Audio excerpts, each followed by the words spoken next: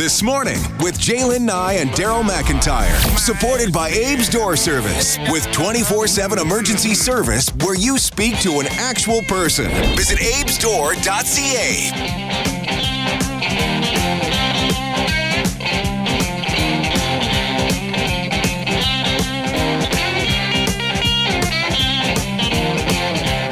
It is 6:36 on this Monday morning. Hey, hope you're having a fine start to your day. A fine start on a Monday.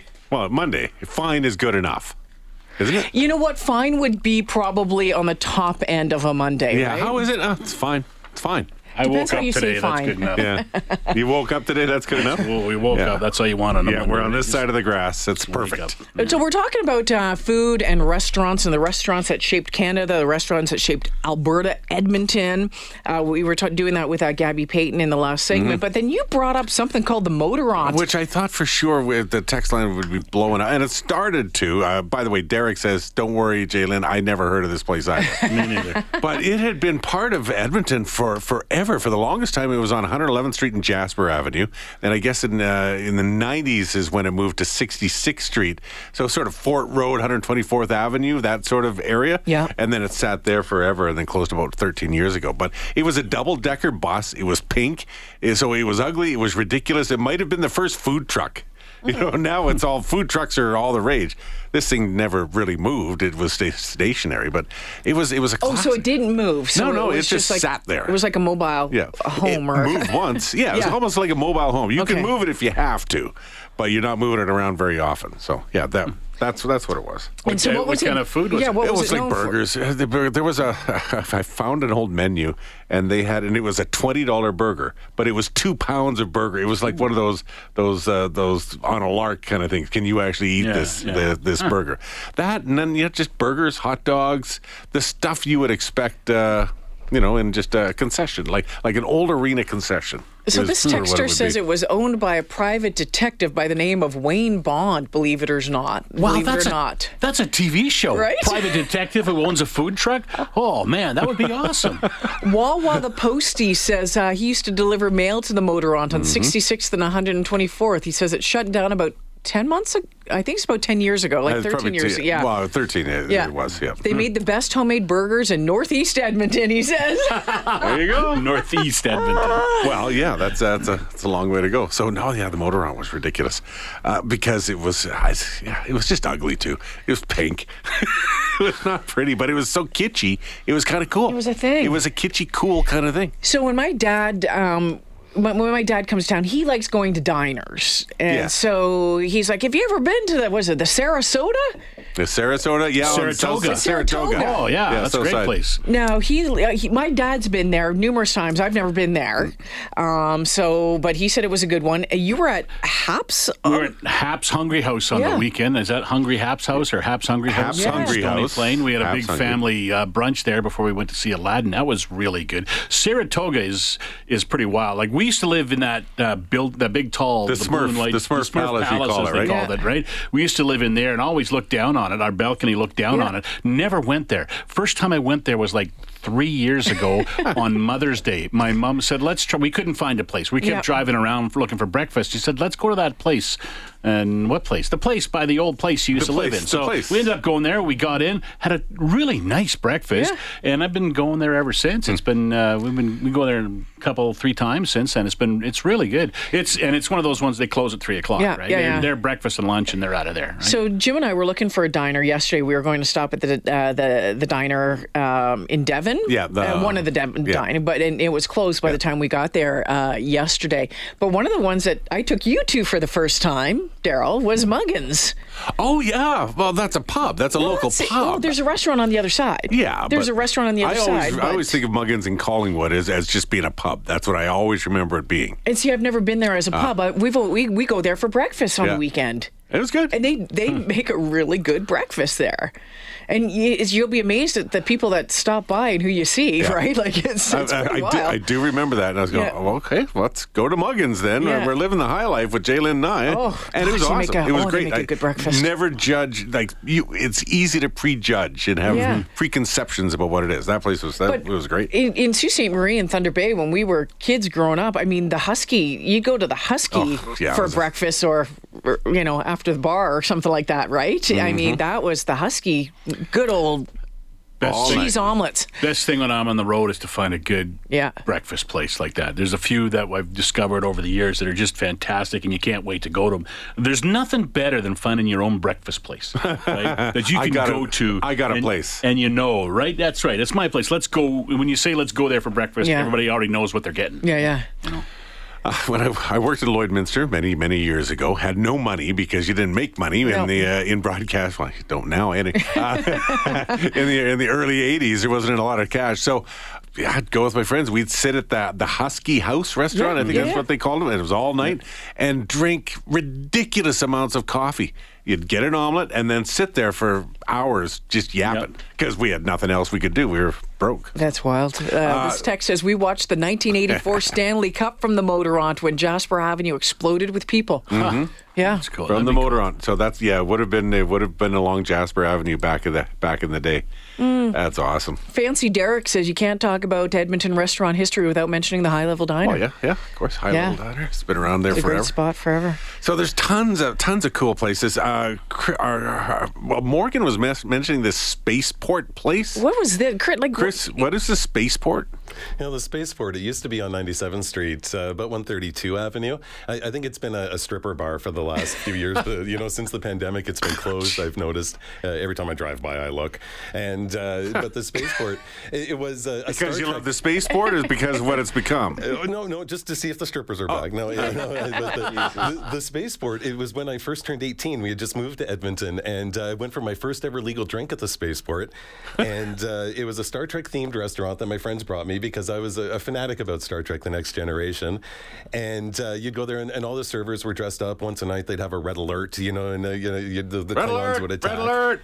And the drink they served me was the Pan Galactic, and they would dance it to your table, and they'd be like, "Who's got the power of the Pan Galactic?" And they dance it all the way to your table, and it had dry ice in it. And I remember taking my first sip, and I come up, and there's the ice stuck to my lip, just dragging my lip down this big chunk of dry ice. I'm pretty sure that's illegal. I don't think they do that anymore. Yeah, and I may have been almost 18. I don't think they checked. Oh, okay. Not to throw them out there. When the red alert happened, what happened when the alert went off? All the lights would go down and the red alert would go on, and everyone would run to their command stations, and inevitably the attack was repelled. But after my third Pan Galactic, I'd get a little worried. Yeah. Do you remember what else was in the Pan Galactic? It was a mix, I think, of like 17 or 18 different alcohols, and it was a swirl of color. I don't recall much else of that night. Does anyone the Spaceport? Jedville, did you ever go to the Spaceport? I found a string on Reddit about it because I was curious because I've never heard of this. And so, was there, Chris? Do you remember a Wookiee burger? Because that's not Star Trek, that's Star Wars. No, they had the Wookiee burger. See, it was an homage to all things sci-fi, right? And I think they didn't have enough Star Trek costumes for all the servers, so they went with a little Star Wars, some Battlestar Galactica. They have some Buck Rogers, maybe a little Space 1999. Right. Throw all of those in there. I do remember the owner of the place, the captain. We kind of called him Captain Crack because his pants didn't fit right. Oh, that's awesome. Oh, that's hilarious. Hey, Captain Crack, they can't get it done. That went a different way than I thought it might be going. This person says, I feel like they should open the Spaceport again. I've never been there, but I think Edmonton could definitely use that. I want that. I want a Pan Galactic. I would go for sure, 100%. Entrepreneurs, get it done. If you build it. I think they will eat. See, I'm not a Star Trek or space kind of person, so I probably would have heard that and rolled my eyes, never going there. But now that, Chris, you've told me about it. I think what you were going for was Spaceport. Make it so. Jeez. Let's take a break. Make it so. Oh, my goodness.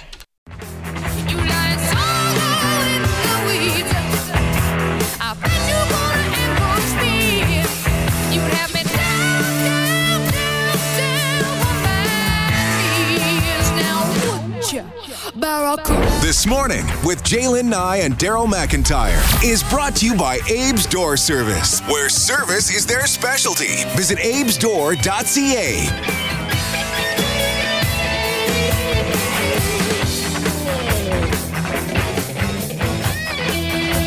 Oh boy. The old walk down memory lane when we get going, eh? Yeah, once you go, just those little restaurants you remember from back in the day.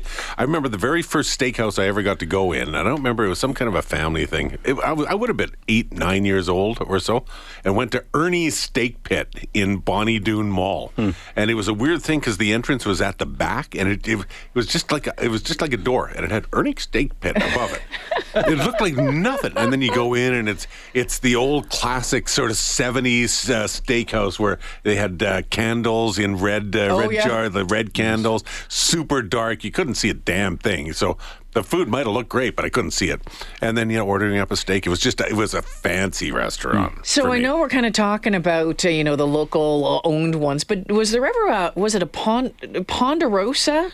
Yeah, do they have Ponderosas out here? Back in the day. Yeah, I think so. Because that's what you were just talking about reminded me of that was probably the first one of the restaurants in Southern Ontario when I was growing up that we went into, and it was in a strip mall, but it was very dark and it had the swinging doors, and you walked in with the candles and the red things. Yeah, they brought you your meal though, right? You put the little number on your table, you ordered it, and then they brought it to you after. I think it was kind of almost cafeteria style. I don't know, but the Ponderosa. And Ponderosa and Bonanza, too, was wasn't there a Bonanza, yeah. Bonanza, I remember Fuller's restaurants. You ever have a Fuller's? They all look the same. So my grandmother and grandfather lived in around Capilano area, just off 75th. It used to be Capilano Drive back in the day before Gretzky, and 101st Ave.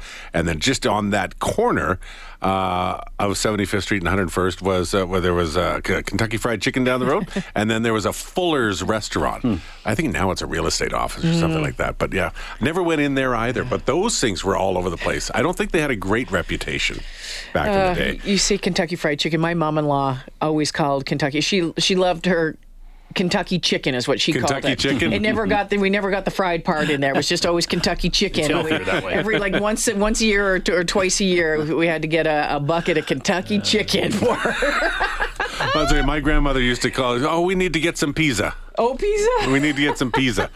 So we had to go all the way to Italy and Someone go says hang out by the Fuller's tower. used to have parrots? No, the Earls had parrots. So there was the White Earl. They called it the White Earls on White Avenue, on 82nd Avenue. That was an old Fuller's restaurant that got turned into an Earl's. And then the Earls back in the day, in the 80s, had all these parrots. They were like paper mache parrots all through the place. It was part of the theme. And of course, many of those parrots got stolen over the years. People to go in, get their extreme jug of Long Island iced tea, and then rip off a parrot on the way out. Sue texted in and said, Jay, my parents took us to the Ponderosa all the time when we lived in Belleville. That's where I lived. Yeah. That's the Ponderosa that we went to. And right beside it was the Baskin and Robbins ice cream place, and you get the bubble gum ice cream. Ugh.